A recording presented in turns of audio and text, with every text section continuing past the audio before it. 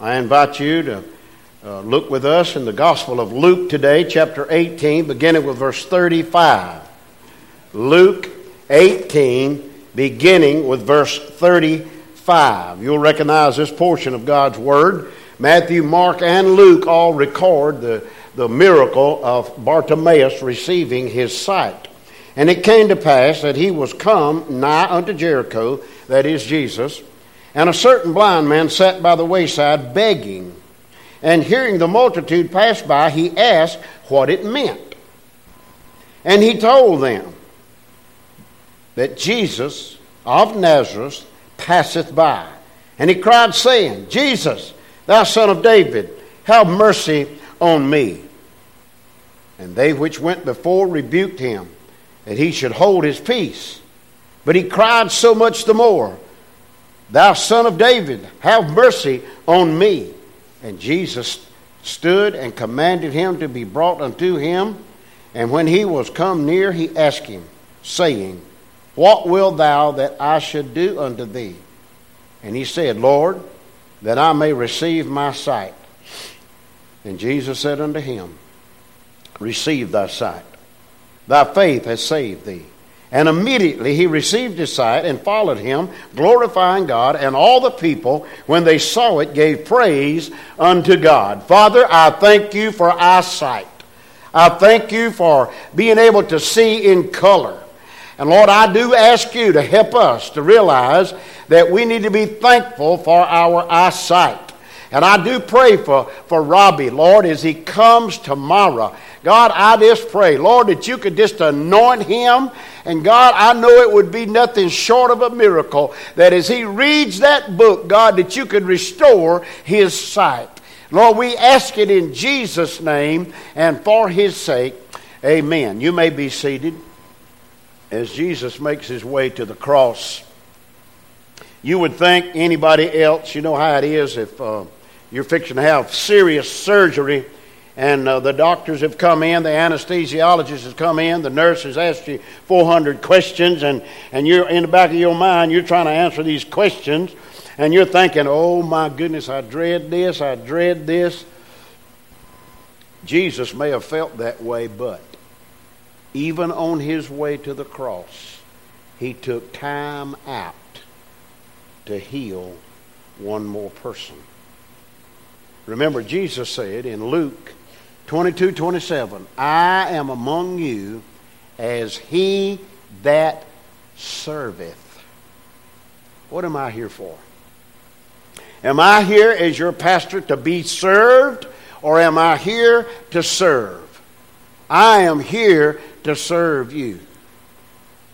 All I ask in return is your prayers. That's all I need in return, is your everyday prayers, that I will be following the Lord, that I will be seeking his will, and that I'll let nothing hinder or get in the way of me proclaiming the gospel, no matter where I am or what I am facing as I'm on my way to whatever, that I will keep the cross in mind.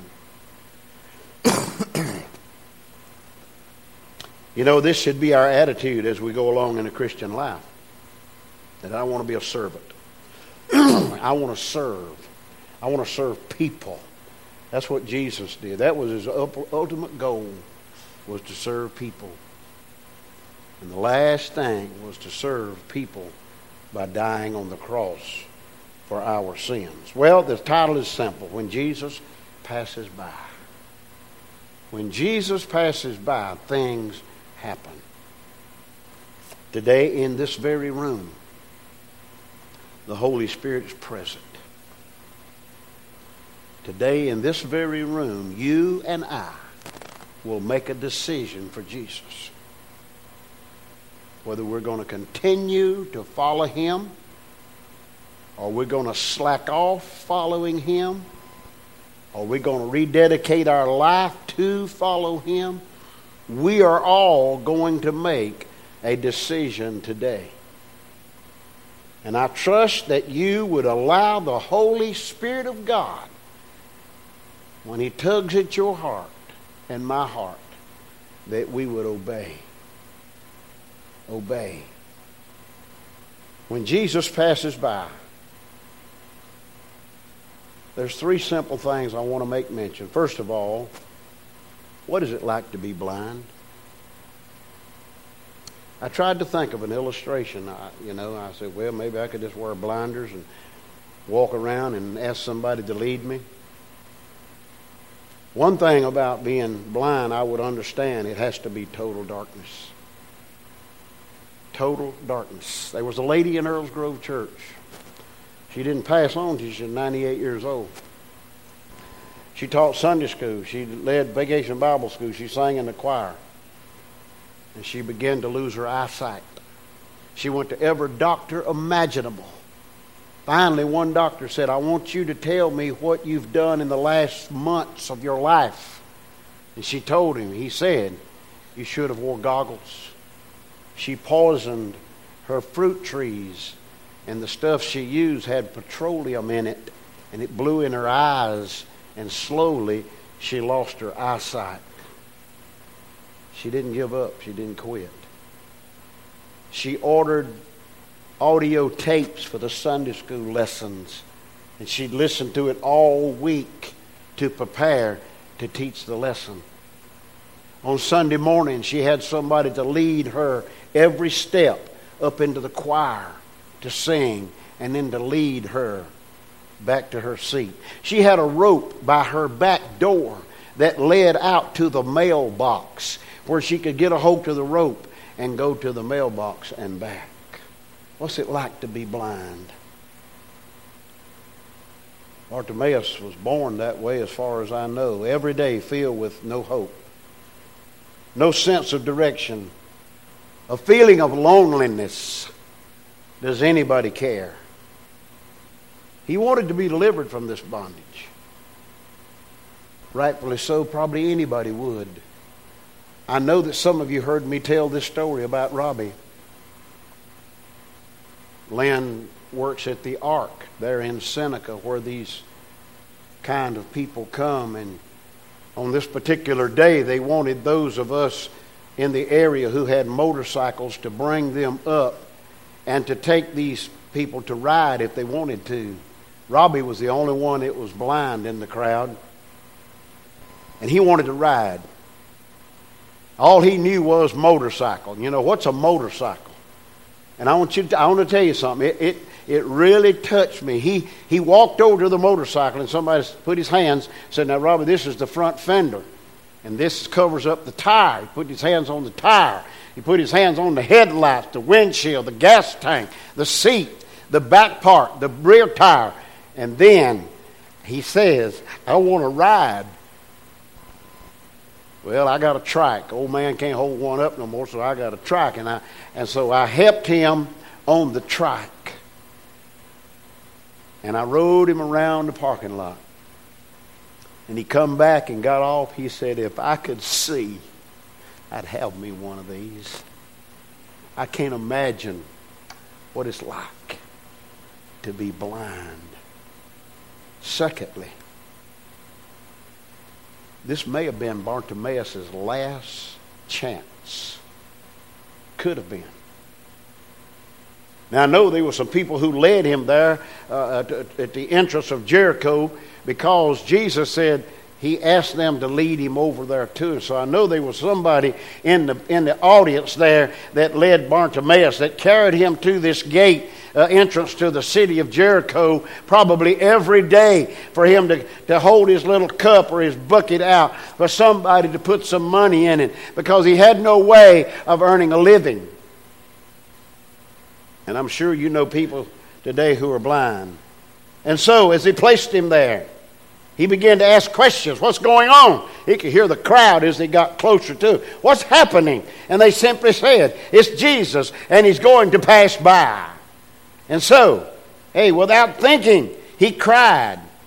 Notice the sincerity of his plea in verse 38. It says, and he cried, saying, Jesus, thou son of David, have mercy on me. He didn't say a thing about his sight. He just simply asked for mercy. Have mercy on me, he says. Now, this should be our plea today. Lord, have mercy on me. You know, there's not a person in here that's not a sinner this morning. We're all sinners. Some are saved sinners. Some are lost sinners. But we're all sinners. The Bible said all have sinned and come short of the glory of God. And for the wages of sin is death. But the gift of God is eternal life through Jesus Christ our Lord and Savior forever and forever. Have mercy on me, he says. You know, we need to beg God to have mercy on our president, have mercy on our nation, have mercy on our neighbors, our family members, and those of our acquaintances that are lost. We need to beg God to have mercy on them. It's going to be a horrible day for the lost when Jesus comes back and takes the church out. Jesus said in verse 41, the very first part, he says, "What wilt thou have that I shall do unto thee?" That was Jesus' question. Bartimaeus says in verse 41b, and he said, "Lord, that I might receive my sight." You see, he was blind, never had been able to see before. That I might receive my sight. You know, I can't imagine, there may be somebody in here that's colorblind, but I can't imagine that. You know, hey, I look at you instantly, immediately, I see colors. Immediately. Bartimaeus, he just simply asked that I might receive my sight. The third thing I want to make mention of, I just simply says, and then it happened. When Jesus passed by in verse 42, and Jesus saith unto him, very simple, receive thy sight. Receive it. You see, Jesus has everything that you and I need today. Everything. There isn't a thing that we need that he does not have. Everything. He's got it. He wants to give it. But he wants to make sure, or we should be making sure, that we are sincere when we ask him for something. And then it happened. Very simple, that I might receive my sight. And Jesus said, it's because of your faith. Bartimaeus had faith. In verse 43 it says, and immediately he received his sight and followed him. And as he followed Jesus, he was glorifying God all the way. I can't imagine. Can you imagine looking down at the ground, looking at the rocks, looking at people, looking at the trees, looking at the sky, looking at the sunshine, and being able to see Jesus? You know, one day we're going to see him. Bible says face to face. Bible says for us as Christians, we are going to be just like him. We're going to be changed in a moment, in a twinkling of an eye. Eyesight is precious. I didn't probably give it a whole lot of thought until one eye got a hole in it. And you begin to think, hey, you know, what's it like to be blind? What is it like? Let me ask you a question. As I ask myself, what is it like to be spiritually blind? A lost person is spiritually blind. Okay, I want you to stay with me now. A lost person is spiritually blind. They're in the dark about God. And most of them, a lot of them adult-wise will say, I don't need him. Hey, man, I got a good job. I got a good place to live. I got good transportation. I'm healthy. What do I need with God? They are spiritually blind, and the devil has got them that way. Spiritually blind. They cannot see what God wants them to see. And when I think about that, they have no sense of direction for their life. They're trying to make a difference, but the source is not there. A feeling of loneliness. Some of them feel lonely. Some of them feel hopeless. And I've heard them say, hey, I got plenty of friends. In fact, I got friends I can count on. You got people in that church you can't count on. You see, they're always reflecting back on the church. Let me tell you something. If you're one of those people who say, well, it's the church done this and the church done that. Listen, Jesus died for the church. My goodness, how can anybody run down such a thing? In fact, Jesus said, upon this rock, I will build my church, and the gates of hell shall not prevail against it. Spiritually blind people see no need for the church until something happens. And then they expect the church to come running to be by their side, to bring food, to help them through this crisis, and we should. We are not a motel, we are a hospital. You got me? We're in the serving business. If you're not serving somebody, you need to ask God, God, give me somebody that I can serve. I want to be a servant, Lord. And the lost, they need to call on Jesus to save them. Save them. This is a miracle also. Jesus is the light of the world, and he said that we are that light, and we are to let that light shine. The results was in verse 43, the last part, and all the people, when they saw when they saw that Bartimaeus had received his sight, gave praise unto God, and rightfully so. Praise should have went nowhere else but to God. That was the results. There's a song that's entitled, Can You See the Cross from Where You Stand? In your Christian life, can you see the cross from where you stand?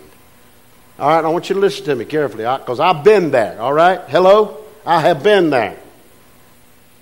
As a saved person that's not living for Jesus, I'm going to tell you what's going on. I've been there, I know. The devil is slowly planting cataracts on your eyes. And some of you know what cataracts are. Some of you are dealing with that right now. Some of you know what cataracts are, and you know what it is to have them removed. How your eyesight is just so much better. Living proof is sitting right back there, and Brother Darrell Bibb. I've never known him not to wear glasses. I had to get used to looking at him. Through surgery, he can see to drive and to go about his life without glasses. Cataracts. Where do they come from? I'll tell you where they come from. Again, I've been there. I know where cataracts come from in the Christian's life. They come because of some nut, some wart, some jackleg, some jerk hurting your feelings. Hello? And a cataract forms. And you lose a little bit of the sight of God. You think, hey, if that's what a Christian life is all about, I don't believe I want to continue to follow this. And so, another cataract appears when you stop reading God's Word. I don't need the Word. I've read it enough. I know what it says. I know what I'm supposed to do, but I'm not ready to do it. And another cataract forms in the form of no prayer to God. Why I want to pray. I can't even see it. What I want to pray to Him for. And slowly cataracts come. Hurt feelings. Somebody getting your job. I can tell you about this job right here. It can be had. Hello? It can be had. It can be taken. And that's all right. I'm not jealous of this spot, okay? I'm thankful God called me to preach. First of all, I'm thankful He saved me, but I'm thankful He called me to preach. And thirdly, I'm glad He gave me a place to serve. But the cataracts still want to creep in. When you get notes through care cards, I don't like this and I don't like that. Listen, I done made up my mind. I'm not going to let one person dictate what I see spiritually. Hello? I mean, you could take one person.